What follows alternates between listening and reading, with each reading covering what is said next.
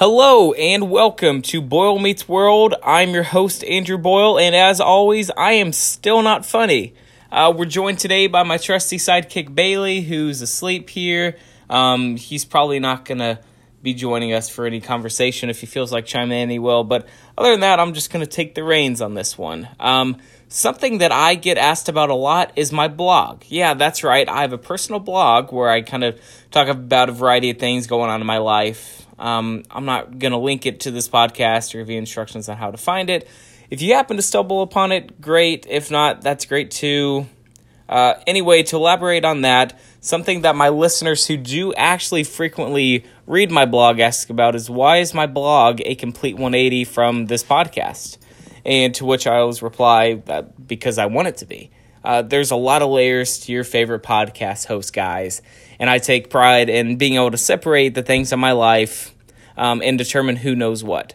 That's why I'm not going to invite everyone who listens to this to go also look at my blog. If I wanted that, I'd talk about that stuff in this show, but I don't. Instead, you get a sarcastic asshole who tries to cover serious events with a completely unserious approach. Like how I about took my leg off with a hatchet the other day. Long story short, a tree had fallen in our backyard during a really windy day. I think it was 2 weeks ago, and I finally got around to... There's Bailey waking up. And I finally got around to going and taking care of it. It was massive and wasn't going to be moved anytime soon, so I decided that I'd take control of it and chop it up into pieces. Anyway, it needed to be moved, so I took this hatchet, and I was trying to go for about 3 to 5 foot sections and move them into our firewood pile. Anyway, the problem was that this tree, like I said, was at least 80 feet long. So after about a half hour or so of swinging with my left hand, I'm also left-handed for those of you who didn't know that, I decided to switch it up and go with the right for a while. And I cannot make this up, I promise you. On the very first swing, I completely missed the wood and swung the thing right by my ankle. It caught me by surprise, obviously. I jumped back in shock and fell straight into a pile of mud. Luckily, I only had a white shirt on, so kind of ruined the shirt. But anyway, I wasn't in pain, but I was afraid to look and see if I'd actually cut myself. Fortunately for me, my leg was fine, but I kid you not, some of my leg hairs were actually on the blade. I took a picture of it. Obviously, this is a podcast, so there's no way I'm going to be able to prove that, but I can tweet it out. But yeah, there were some tiny leg hairs on the blade of the hatchet, so got a little lucky on that one. Now let's talk about someone who wasn't so lucky.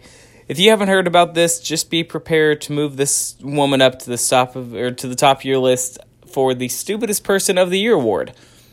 So, a woman at an Arizona zoo decided that she wasn't able to get a good enough picture or video, whatever it was, of a jaguar in its enclosure from a safe viewing distance, so she decided to climb over the safety barriers for a closer look. The two had an immediately friendly encounter, and everyone in attendance was amazed at how gentle the jaguar was. Just kidding. The jaguar attacked and clawed her, but must have felt bad for her because zoo officials said that the animal, if it wanted to, could have easily killed her. What I'm kind of thinking is this jaguar must have noticed this lady's trashy butterfly tramp stamp and decided that it wasn't worth his time to end her life. She was going to live a rough life anyway. But anyway, zoo officials were able to rescue her and get her transported to the hospital. I think it's a shame, personally, that they intervened. I mean, that thing is a wild animal, people. It's not a house cat. It has never had a human being come into its habitat, and it literally kills things to stay alive. If you fail to recognize those basic facts, then I'm sorry, but getting eaten by a jaguar is a worthy fate for you. Zoo officials need to let someone have an example made of them, because it feels like every year we're hearing more and more stories about people being stupid enough to go into zoo enclosures with wild animals. So, to recap here, yes, I have a personal blog, and no, you can't read it. I need to invest in a better means of chopping wood, although I wouldn't trust myself with a chainsaw either. And, lesson of the day, if you play stupid games, you win stupid prizes, people. If you decide to go into an enclosure with a wild animal, it shouldn't be someone else's obligation to save your life. Well, that's all the time we've got today. Trying to keep these episodes short to bump up listeners. So if you've got any feedback, feel free to pass it along. Kate Lindo.